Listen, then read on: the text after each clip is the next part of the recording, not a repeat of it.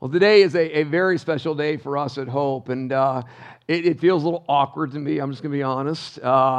So years ago, and I don't know how many it was. What year did you move here? 2013. So somewhere about 2012, you called me, right? So let me introduce you to somebody, because I realize that it makes it feel weird that a lot of you don't know this couple. Because as sure as we have a foundation that this church is built on, they are part of that foundation. And it all began, this is the most unique way I've ever had anyone join a church that I've ever been a part of. That I got a call randomly, this guy in Texas. And all he says is, will you talk with me? And I'm like, what? And he says, I've been watching you, listening to you in the podcast. We weren't streaming at the time. And I think, is he stalking me? What's he doing here? Then he said, I'm not a stalker. I'm like, okay, we're good. And come to find out, he was a minister of the gospel, a missionary, that he and his family were in a season of life where God had just taken them out of a point where they wanted to be and had them in a place where God was preparing them for what he was going to do in their lives. And that meant a trip all the way out from Texas to Charlotte, North Carolina, which is, by the way, how Denise and I got here years ago. And Scott and Kathy Miller and their beautiful family came to be part of came to be part of the Hope Church. And I'm just going to be honest. I wrestled with God over this. He came to me and said, Mike, God's calling us back to missions. We're ready to go. And I'm like, really? Do you have to? I know we want to raise up missionaries, but I'm jealous. I'm jealous when God has people here that are foundational. And this morning, it is a privilege to welcome back Scott and Kathy Miller and to just open our hearts to them. God has a calling and a mission and a work in their lives that I want to challenge you with. And I don't know, for many of y'all don't know them, so they're going to tell their story. But I want you to know this, guys. They are the heartbeat of hope, and I'm so blessed by you, Scott. Come on, won't you come and just share your heart with us, share what God's doing. I got my requisite hug from Kathy when she walked in the door, so I'm good, and we are ready to go. God bless you, man.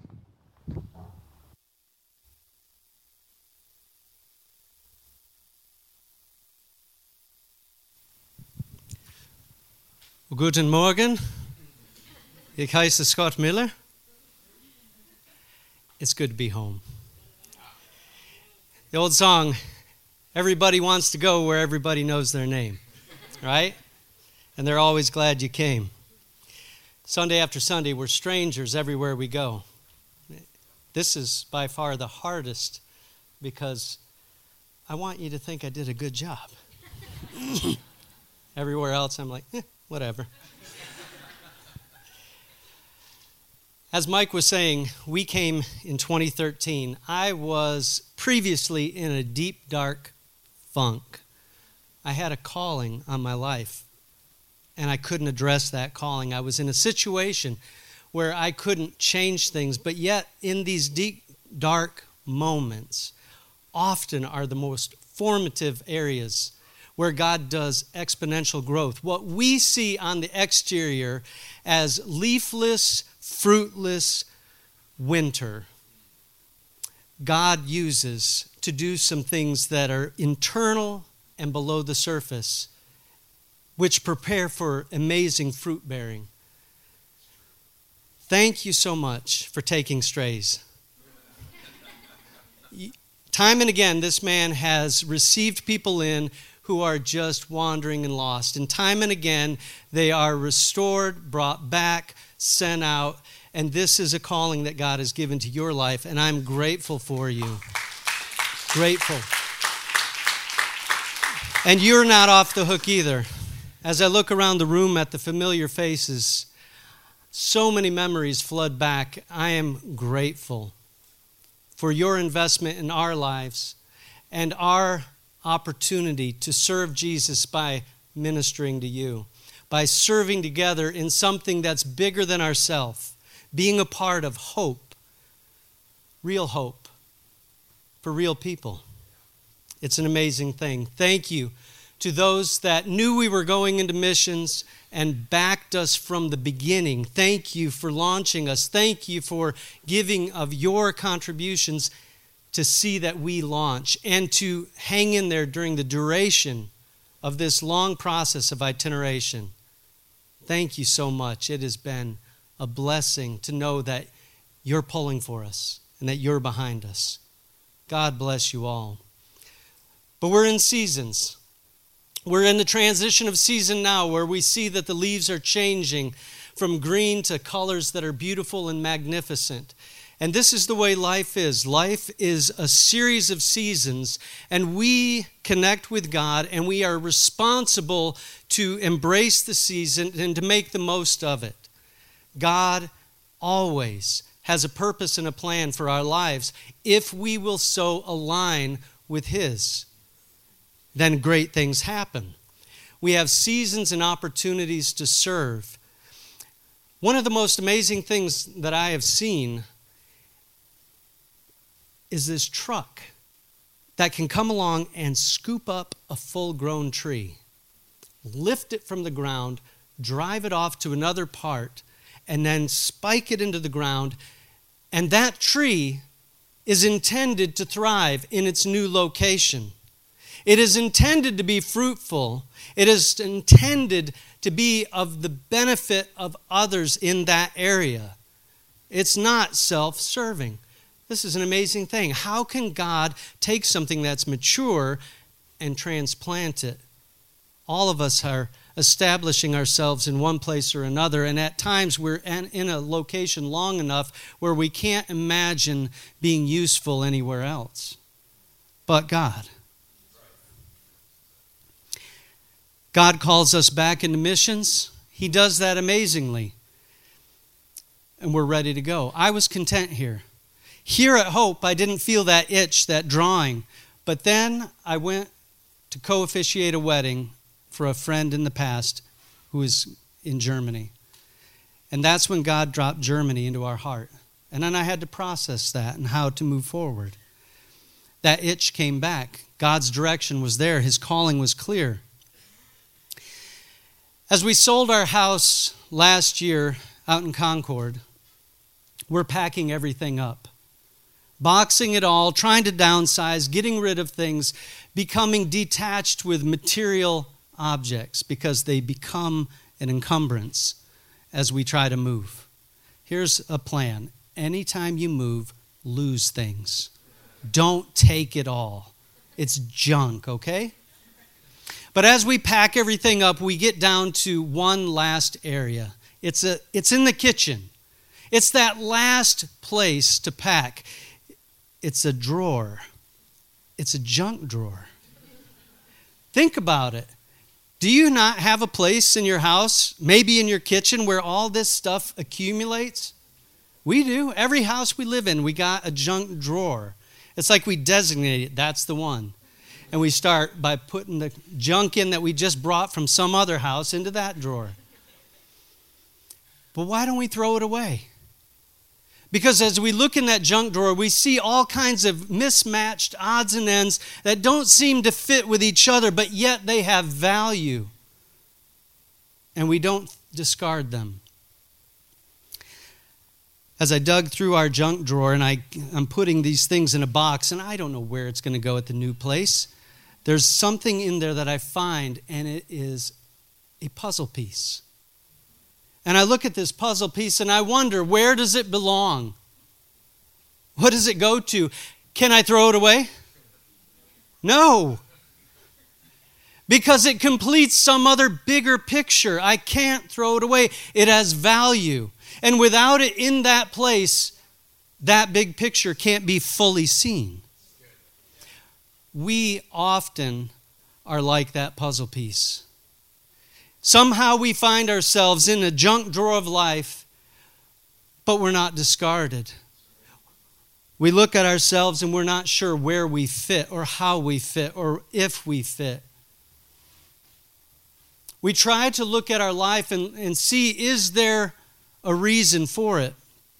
At different times in life, God snaps our attention, whether that's seeing somebody be born or somebody die, being captivated by beauty, things unexplainable in a song that touch us deeply. God quickens our hearts and we're drawn to Him. Like that puzzle piece, we're trying to figure out things. We enter this world, all of us, the same way. Now, we have lived all around the world. We've been to 20-something countries, lived in 3 others, going to our 4th. not including America. And what we find is that people around the world are the same. Everybody has the same things processing through their minds, their hearts. Every evening, the same question comes. What's for dinner? Right? It doesn't matter if you're in India, the Philippines, Africa, where? Europe. What's for dinner? People are the same, but we also have this same need to find purpose and meaning in our life. We want to know it. Everything from society tells us that there is no meaning, there is no purpose, there is no God.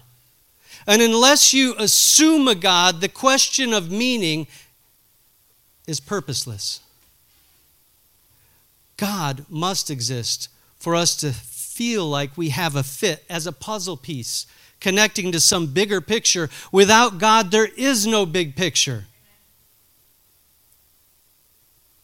Innately, we all know that because we are all created by God.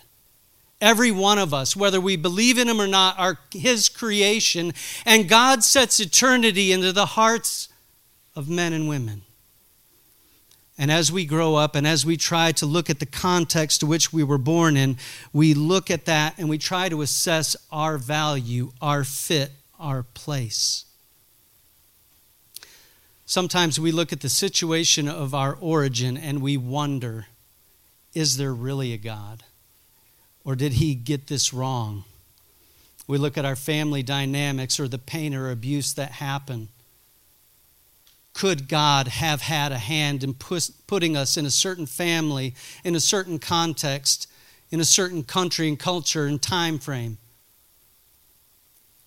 But God had us a plan. Even through those dark things that we enter into, those things that are harsh and hard, making us who we are so that later we can minister with the same that we have received. God is good. We look at the context of our lives and we wonder where they're headed. Is there purpose? Is there meaning? Where do we fit? And then somehow we encounter Jesus. Imagine this. 2,000 years ago, it was a whole lot easier to encounter Jesus. But today, we connect with a God who we do not experience with our five senses, typically. I can't say as that I've heard God, but I've heard God. I can't say as I've seen God, but I have seen God. You have similar experiences. It's amazing what God can do. We connect with this invisible God, and yet He speaks to us. And when we encounter this Jesus, it's usually through somebody else. It's through His word, yes, of course, but it is the spoken word through another servant who testifies to what their eyes have seen and their hands have touched. And that captivates our hearts, and it's magnetic. And this Jesus is absolutely magnetic.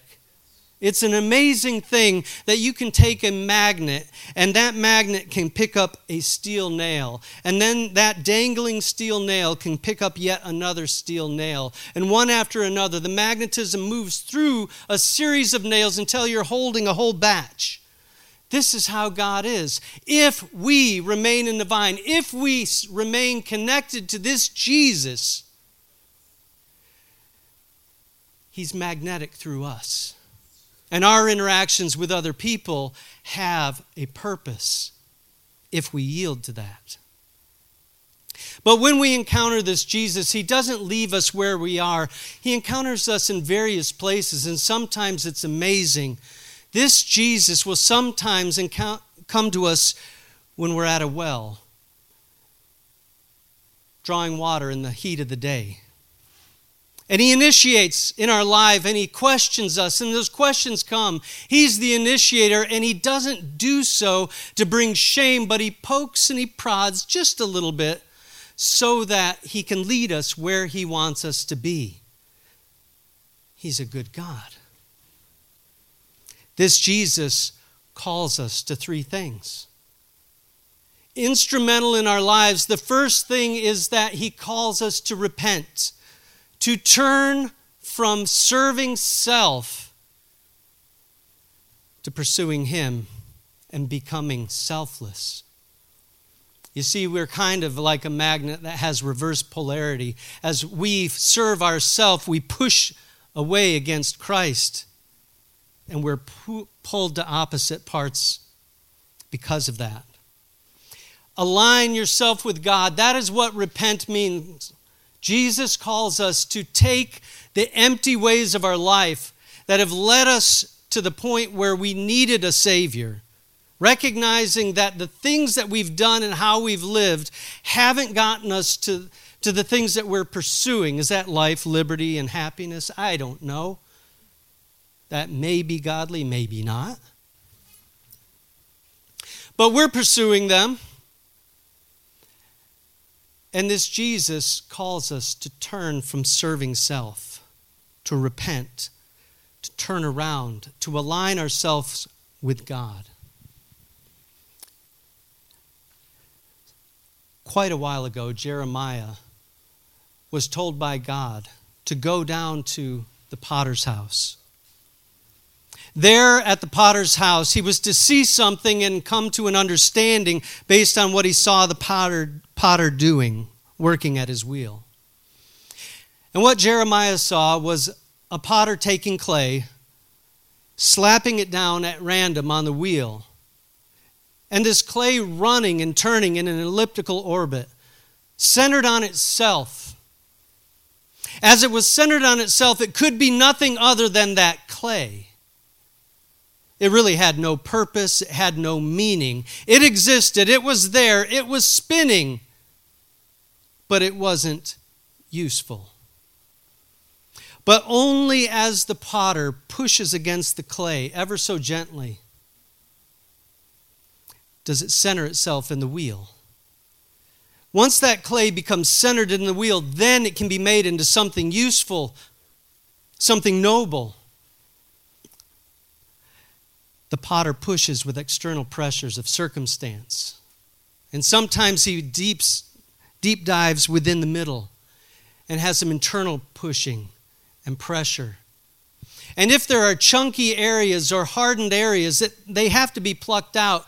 But he will form it into something that he has seen in his mind's eye before he even started with that clay. And what if it folds in on itself? Well, it can be remade. Sometimes life happens like that. The older we get, the more we recognize that the plan we had for our life didn't come to fruition, but God leads us in lines that are not straight.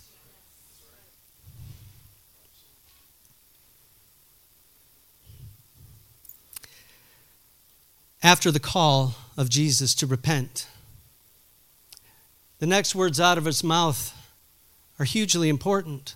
Follow me. Follow me, and I will make you fishers of men. Follow me. It amazes me to think that these men that we read about in Scripture, the 12, heard him call, follow me, and they dropped everything and went. As we look into the Scriptures deeper, we find that Peter was a man with responsibility. At one point, Jesus is at his mother-in-law's house, and she's sick, and he heals her. Peter was married. Did you know that? Did he have kids? I don't know. Could have. Had a mother-in-law. These other guys, they had responsibilities. John was supposed to take over the family business. God calls us, and it is absolutely dynamic. If we will repent and let go of the things of the past, if we will align ourselves with Christ, if we will follow him. But there's a cost to that. Mark 8:35. Jesus is speaking and he's alluding to his death. He says, for whoever will come after me must deny themselves, take up their cross and follow me. Whoever loses their life for my sake will gain it to eternal life. Whoever let me get it right. For whoever wants to save their life will lose it, but whoever loses their life for me and the gospel will save it.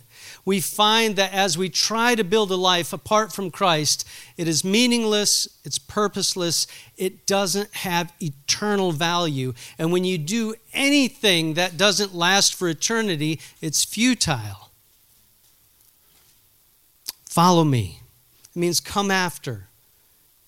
Come after, learn, imitate, become like. You see, we are called to be a part of something bigger than ourselves. God's call, His plan, is not to take us as individuals and make something amazing out of us. We find our purpose and value in this life by becoming less and proclaiming Him more. When we are called to share this gospel of the kingdom, we are called to share a person, not a commodity of forgiveness. We are called to share Jesus because it is only Jesus that can save us. It is only Jesus that can make us whole. It's only Jesus that can give us a way to live, hope beyond, purpose. God leads us in these ways. Jesus says of himself, he says this in John 12:32, "And I, when I am lifted up from the earth, will draw all people to myself." He's magnetic. And when we encounter him, we are changed, but we're changed for a reason. His call is clear. He calls to us as he encounters us, repent, follow me. But then he comes to the next part, and that's go. We are not to serve self, because we'll lose everything if we do. But if we lose everything to serve him and others, then we gain it all. In Matthew 28:18-20, he has already been crucified for our sins. And he's the sacrifice of atonement, not only for ours, but for the whole world. He's raised to life. And because we see him raised to life, we believe that we too shall rise. And then he gives this instruction, departing words that seem to be so important. He says, "All authority in heaven and on earth has been given to me. Therefore, go. Make disciples of all nations. Baptize them in the name of the Father and of the Son and of the Holy Spirit." Sounds Trinitarian. Teach them to obey everything I've commanded you. How do we teach them? Show them. Show them obedience in action. Then they'll know. And he says, "I'm with you always to the very end of the age." I have been moved by this Jesus. For Kathy and I, our encounter with Jesus was down in Biloxi, Mississippi. We came to Christ there. We gave our hearts. I heard God call to me and lead me into service. I went to Bible college. Again, he calls and defines that to missions. And I pursue that with abandon. God took us to Africa. He took us to Asia. We were down in Biloxi, Mississippi, serving in the military at the time, and he had called somebody from Oklahoma to reach out to us. And we're grateful. The church that we got saved in doesn't exist anymore, but we do. We're the byproduct of obedience. We have encountered God through the Holy Spirit. Something amazing transformed in me. A guy who was a high school dropout, got a GED, went into the military. And then this kid who hated to read has this encounter with God that's life-changing, and suddenly I love to read. And I become transformed as not only I read and I'm hungry for it, but I start applying it to my life. And then amazing things happen. I mean, I can't even believe sometimes the things that God has done through us and the places that he's taken us. And Charlotte was one of those crucial, pivotal places. And I'm grateful. We've been empowered, just as God's empowering you and wants to empower you and to continually empower you so that you can serve God here. Like I said, we're called to something greater than ourselves. That is our calling, is to be on mission with Christ, because his mission was, 1, to be the sacrifice of atonement, but 2, to take this good news about him to the planet. And not just geographical boundaries, but to generations. As we see one area reached, another generation in the same area is lost. Time and again, we have to keep covering the same places over and over again for his purposes to prevail. What is your mission? God has called you to Charlotte, to Hope, for such a time as this. You are to be instrumental into the lives of the people that are around you on a daily basis, and the people that you happenstance encounter at any given moment. You are to be Jesus for them, to help them to realize and to connect with a God that is fundamentally invisible to them. You are the ones that are to reach out to them and be Jesus for them, to let him flow through you, speak through you. You are to be Jesus as you initiate with them, even those that are dodging other people by going to a well in the heat of the day. You are to reach out. We stand here as ones that are called to a place, to be obedient there, but that we were called here prior to there. And God has called you here for such a time as this and needs you. First of all, if you're not right with Jesus, gosh, get right. Because life stinks when it's not right. When you're having problems relationally, when you're doing self-destructive things and you find the pain, stop hitting yourself in the head with a hammer. Get your life right with God. Every one of us need to move one step closer to him today. Now's the time to decide. But if you are aligning yourself with God, if your intent is to be right with him, accepting and trusting in Jesus to be your Savior, but also your Lord, then you will hear him calling, "Follow me." If you respond to that, you will be ushered into experiences that are utterly amazing. Encounters with people where you get to be a change agent, and then you find your fit as that puzzle piece that couldn't see the box top to know the big picture, but as you are instrumental in leading others to life, you find life for yourself. What is your mission?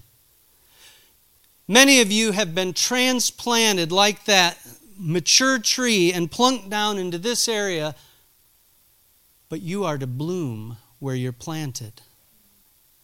And whether this is just a season that you may depart from and go to another season, you're here now. And you're accountable now to this same God who wants you to bloom here, right at this moment. Be fruitful. Remain plugged into the vine. Our mission in Germany is to reach Germans, but now God has also expanded that to where we're going to take over a church in Stuttgart that's ministering to military. There are military members there, 200,000 DOD personnel, Department of Defense personnel in Germany. There are 4 bases in Stuttgart, and we have 1 church there. The options for English-speaking churches is very minimal. And my gosh, Germany really doesn't have active churches even in German. There's steeples, but it's empty buildings. We had to wrap our mind around what God was calling us to do. Many are the plans in a man's heart, but it's the Lord who directs his steps, right? Have this burden and passion for the lost. God's called us to Germany. That means Germans. Germans are lost. Only 2.1% of them pursue a relationship with Jesus. A lot of need, right? But then we're directed to military ministry. And I'm thinking, gosh, this is an asides. Why would you do this, God?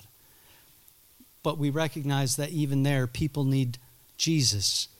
In our country, we have about 29% of this U.S. population that are pursuing a relationship with Jesus. Imagine that. So the same percentages would play out with the American population, and the German population's 2.1%. But it's not just soldiers that are there in Germany.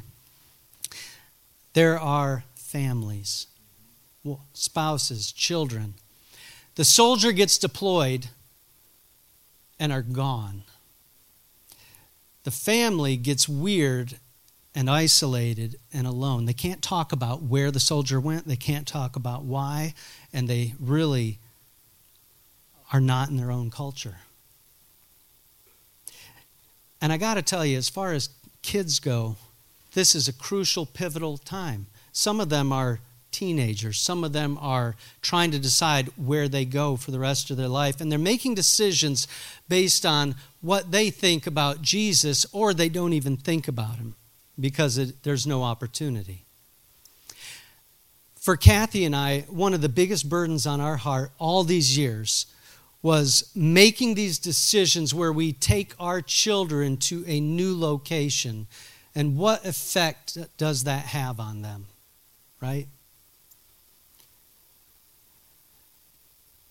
We heard long ago that if we are obedient to Christ and where we're supposed to be, then our children will be where they are supposed to be. But when people serve in the military and they're sent to a place, they have these same fears and concerns about what happens to their children. Does their decision to serve the country undermine their family's stability? And God has called us to minister to people like this, mainly special forces, families, and they need us.